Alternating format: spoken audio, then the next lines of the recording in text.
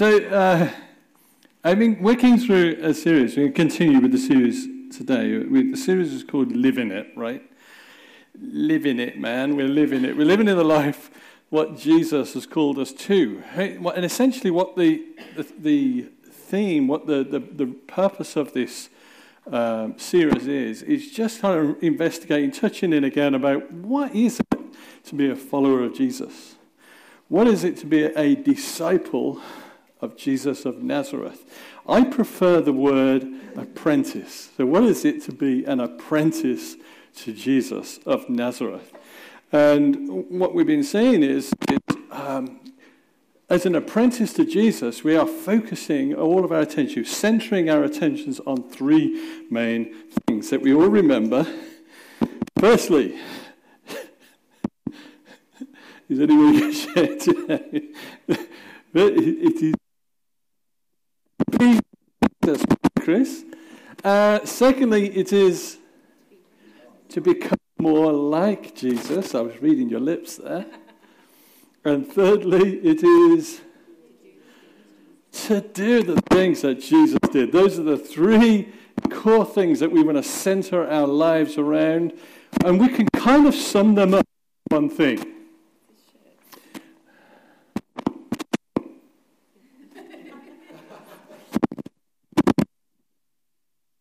Thanks.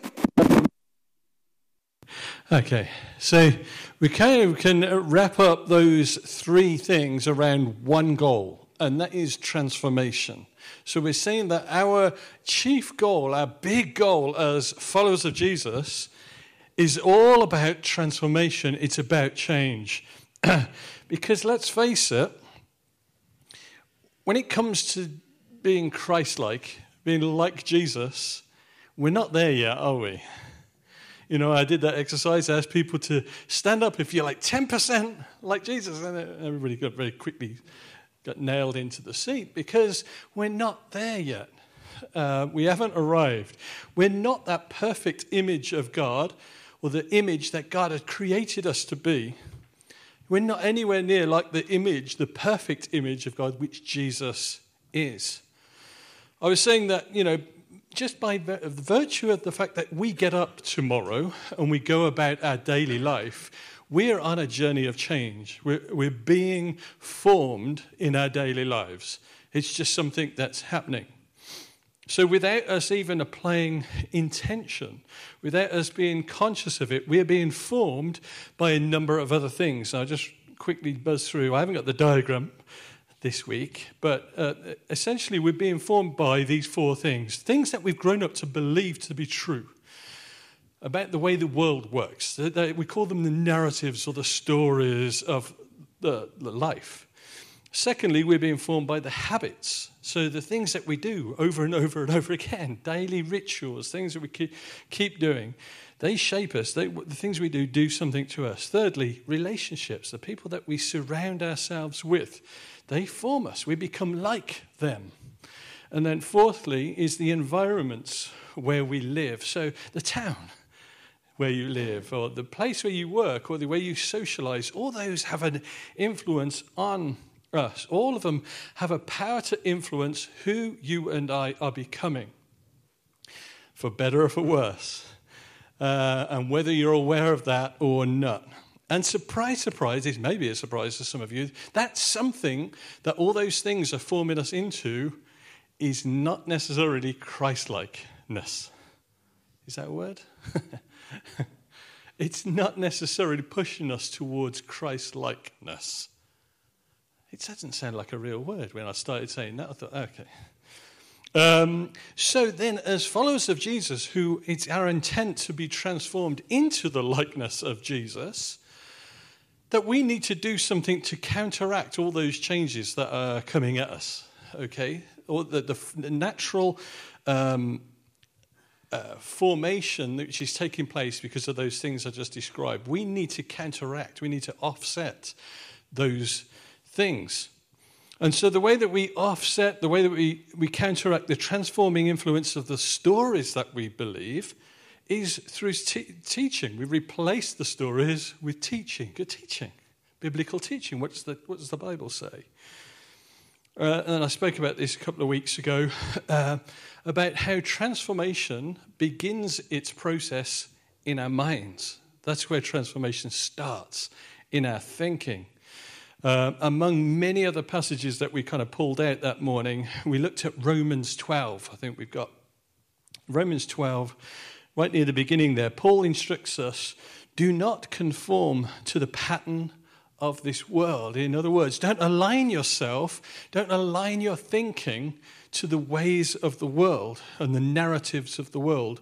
But, he says, be transformed by the renewing of your mind. Then you'll be able to test and approve what God's will is. Now, this transformation of the mind there's a word which we can kind of sum up what that is. Paul describes it as repentance. It's the word repentance.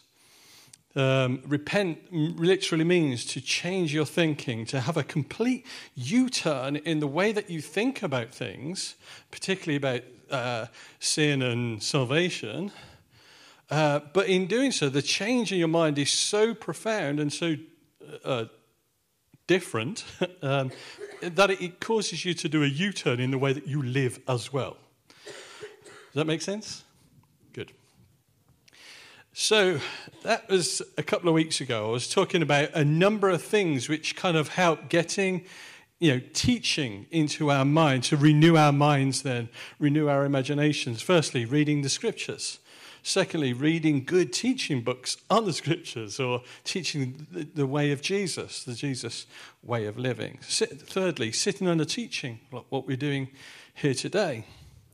Fourthly, listening to podcasts. There is some great teaching out there, far, far better communicators than me.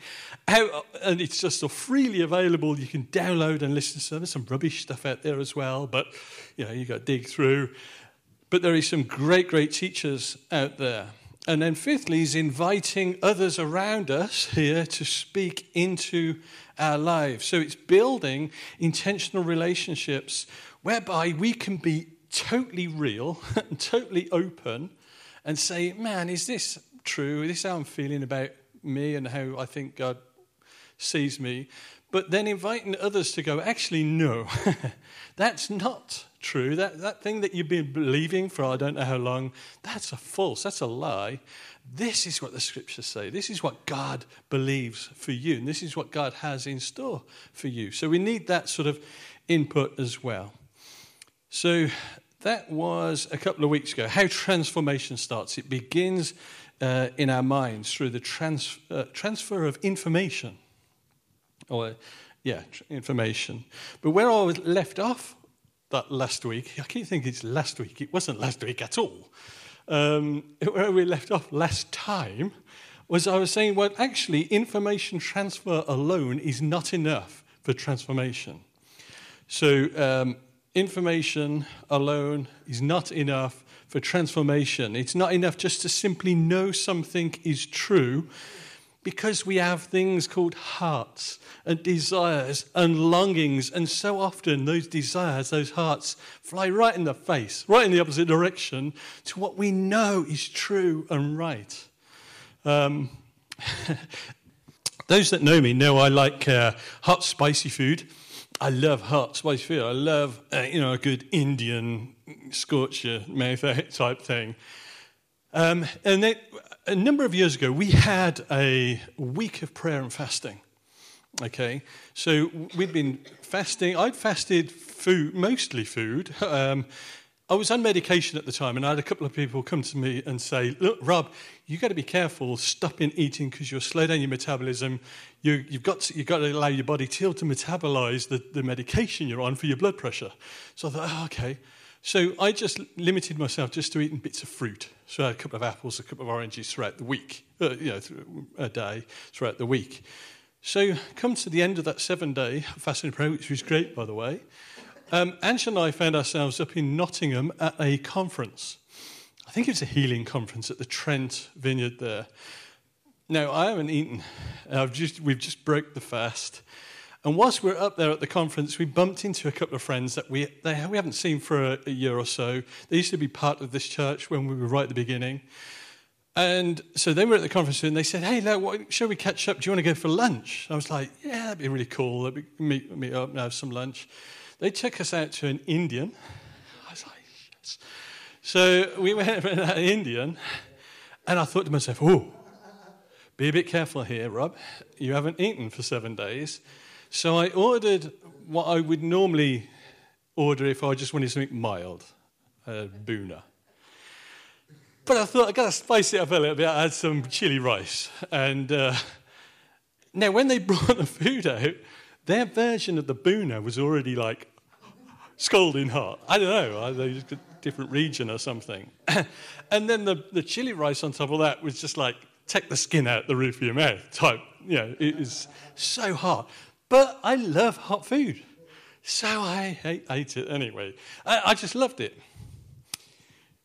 So I was okay for about an hour. Needless to say, the afternoon sessions at the conference was not my best experience.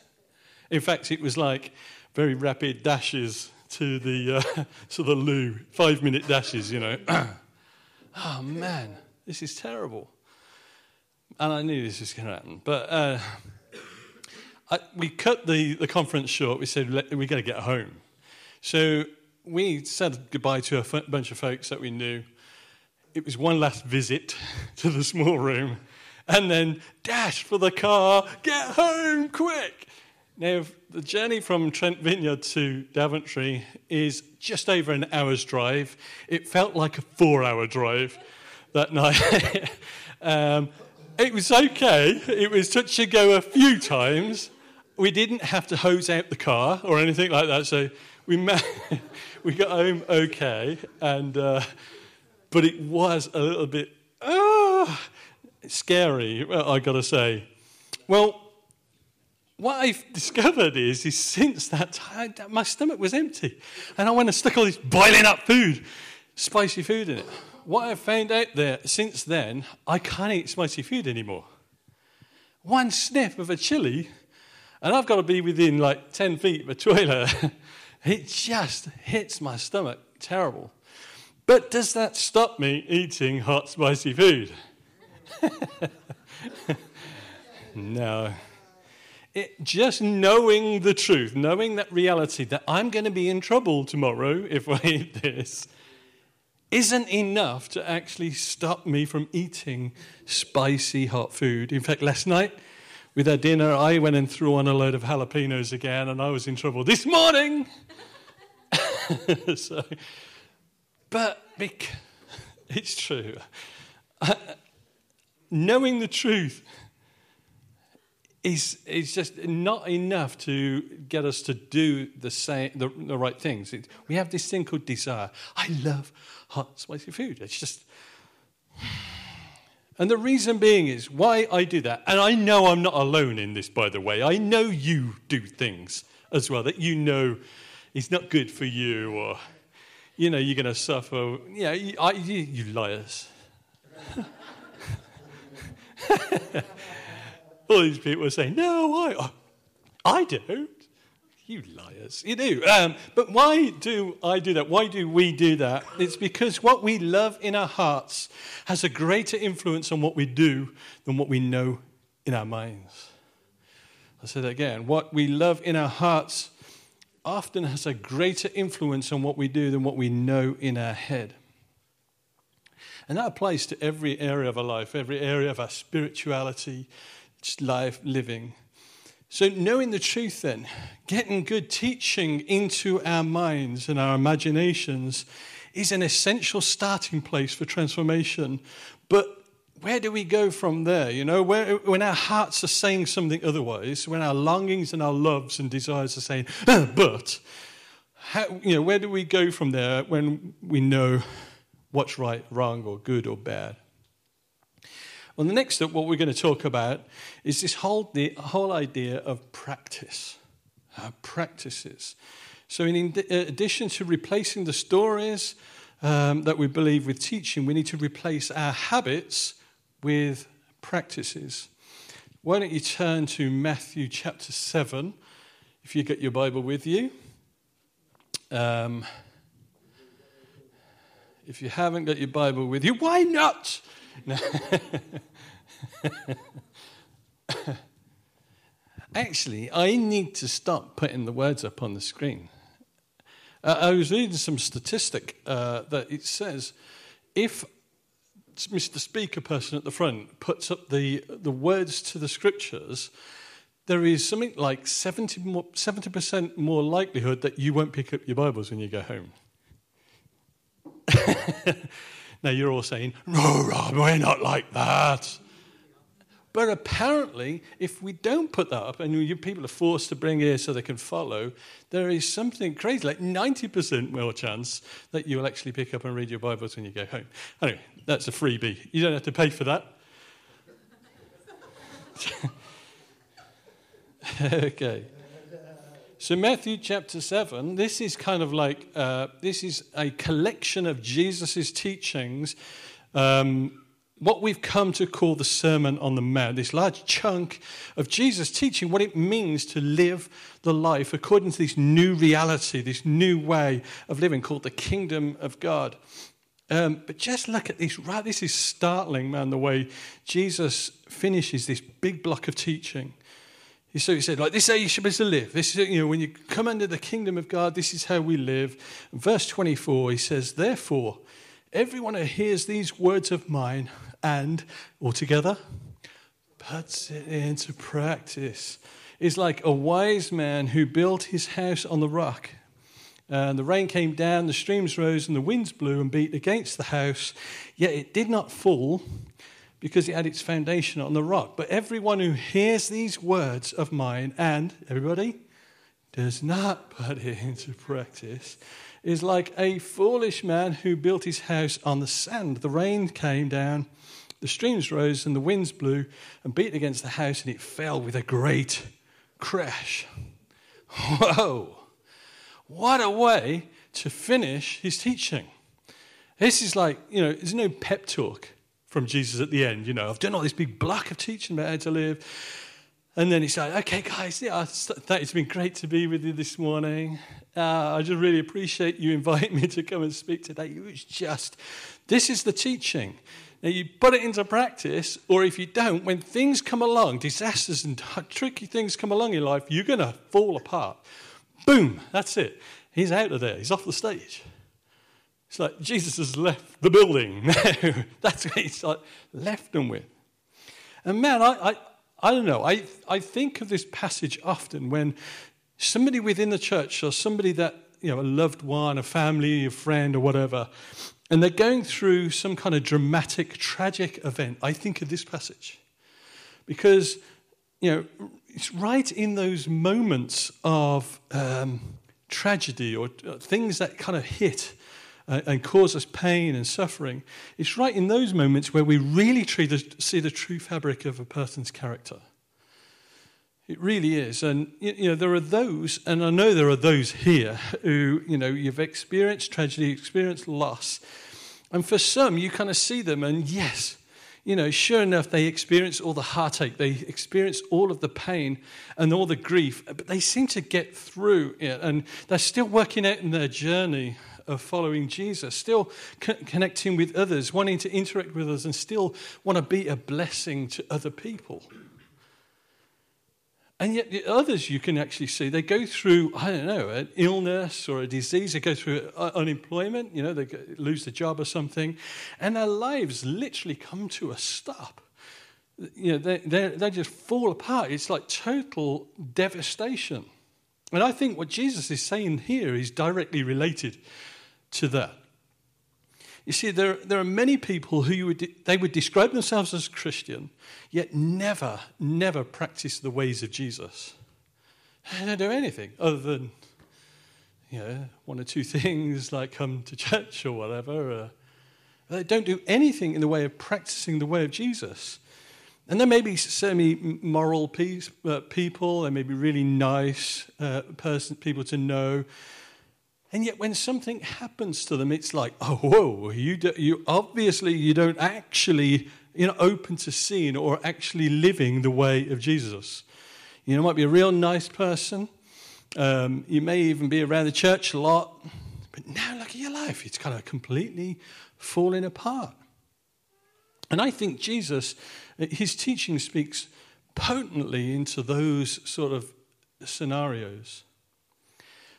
And you know what? It's not just here in the Sermon on the Mount where Jesus says something to say about how vital the role of practice is in our lives. Check out Luke chapter 8, verse 21. It says, he replied, this is Jesus. Jesus replied, my mother and my brothers are those who hear God's word and put it into practice.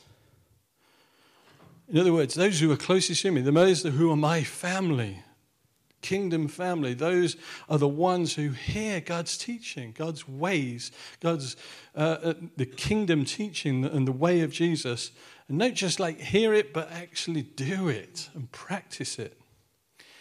Then there's John chapter 13, verse 17. It says, now that you know these things, you will be blessed if you tuck them away somewhere soft, somewhere nice and quiet, so that you can bring them out again and quote them to somebody later on.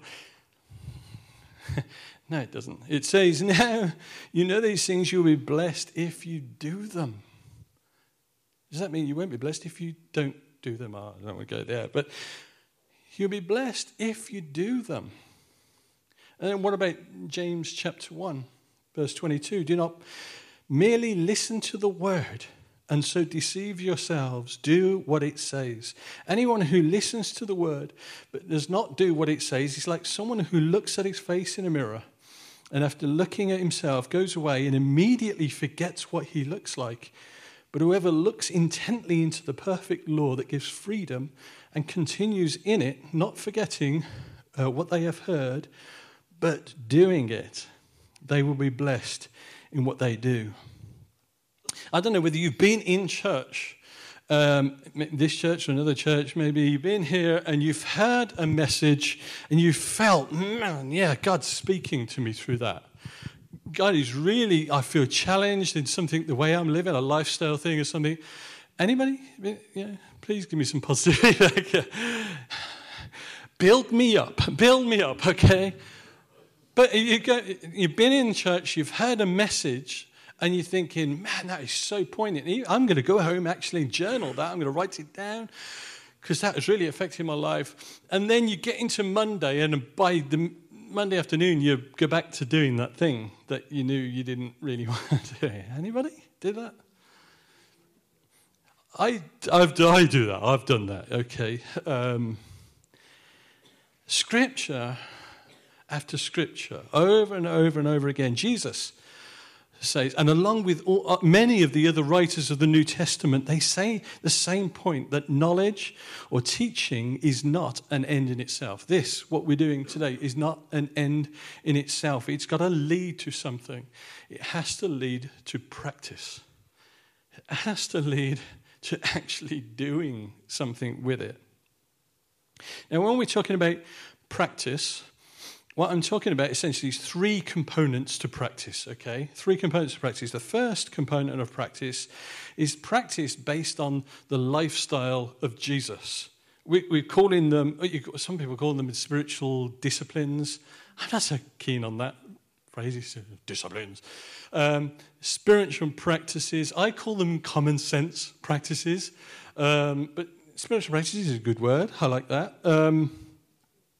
So what we're talking about in those, it's the fasting, it's praying, it's reading the scriptures, different ways of reading the scriptures, it's coming to church, it's practicing the Sabbath, it's practicing generosity, and all those sorts of things. Now, we are going to dig into those deep, not next week, but in weeks to come. We're going to dig more into those things, and we're looking forward to that.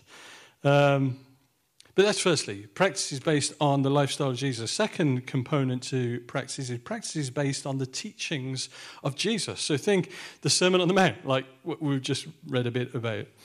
Jesus' instructions on how to love our enemy, how to turn the other cheek, how we're not to worry, how to be salt and light to the world, how we are to live simply now that we can store up treasures in heaven, and all those things that Jesus teaches. Then the third component to practice is the practice that's based on the mission and the ministry of Jesus. So doing the stuff that Jesus actually did. Remember, I put up a list of things on the big screen that was behind me. It's things like praying for the sick, sharing the gospel message, teaching people how to live the way of Jesus, healing the sick, raising the dead, delivering people from oppression, all those things and more. So next time then, we're going to get into more of the Jesus lifestyle component of practices. This is essential. It's a non-negotiable element, component to discipleship. I think many of us in the church, including myself, have grossly underestimated the importance of the spiritual practices. I really do. They are so key. Because remember that truth, the things that we do, they do something to us. The things that we do repeatedly do something to us. So we really do want to counteract, we really do want to offset all those habits, all those rituals that we do daily in our lives. We want to offset those through our practices, creating new habits, in effect. Because, again, the things that we do on a regular basis, they shape us. They shape what we become. So these practices, as I say, we're going to dig into them some more. I think the practices, they complement the teaching element that I spoke about last time so well. If you remember, I was saying that the teaching is aimed at your mind. That's what we're doing here. So we're aiming at getting into your mind with a picture of the good and beautiful life that God offers us. And so we're trying to inspire your thinking and change your thinking, inspire your imaginations for how life could possibly be. So that's what the teaching's about, and yet the practices is aimed at what the Bible calls your heart. Your heart, that central core element of who we are, our desires. You know, we all have a heart, right? I know we've all got that muscle that pumps blood. But what I mean by, we all have desires, right? We all have deep desires and longings in our life, and they are powerful. Those desires are like an engine that kind of propels us forward. Our desires and our longings, they're the core of who we are, our character. They shape our motives, our actions, our behavior. Everything flows out of our desires and our longings, our heart. All that we want resonates from the heart. It's this central part of every single human being. And this is why it says in Proverbs 4:23, above all else, guard your heart, for everything you do flows from it. Everything we do flows from your heart. So guard your heart. I mean, the Bible also says in another place that the heart is the most deceitful thing above all other things. See, there's a good reason to really guard and tend to your heart. The reality is we all love. We all desire. We all have longings. Our problem is often that we direct our longings and our loves and our desires to all the wrong things. This is me too, okay? I'm not saying I've got it all sorted. You come on, guys, catch it with me. That's not what I'm saying. This is so challenging to me. But when we're engaging in spiritual practices, what we're doing is we're redirecting our heart to all the right things. We're steering our heart, recalibrating our heart, and focusing it on all the right things so that our loves and our lives and our longings are all the things that God loves and longs for as well. We start to want the things that God wants. We desire the things that he desires. So spiritual practice then, it's about, as I say, recalibrating our hearts, our desires. Discipleship to Jesus is not just about information transfer. It's not just about information accumulation. It's taking the things that we've learned and actually putting them into practice, actually doing them, so that when the storms of life do come, and oh, do they come. They will. I mean, Jesus said it himself, you are going to have troubles. on at least 2 occasions I can remember, Jesus says, you're going to have difficulties. I'll be with you, but you're going to have difficulties. So that when those things actually come along, our lives won't end up being completely devastated. Like a 14th century ruin. It's just people will admire it. Oh, I remember that. That was quite good once. That person was quite good and strong once. So we don't want to be like that, but we want to be those who are securely and firmly planted upon the rock of God's truth, of all that God has for us. And we'll remain. Anybody else want that? Good. In that case, why don't we pray?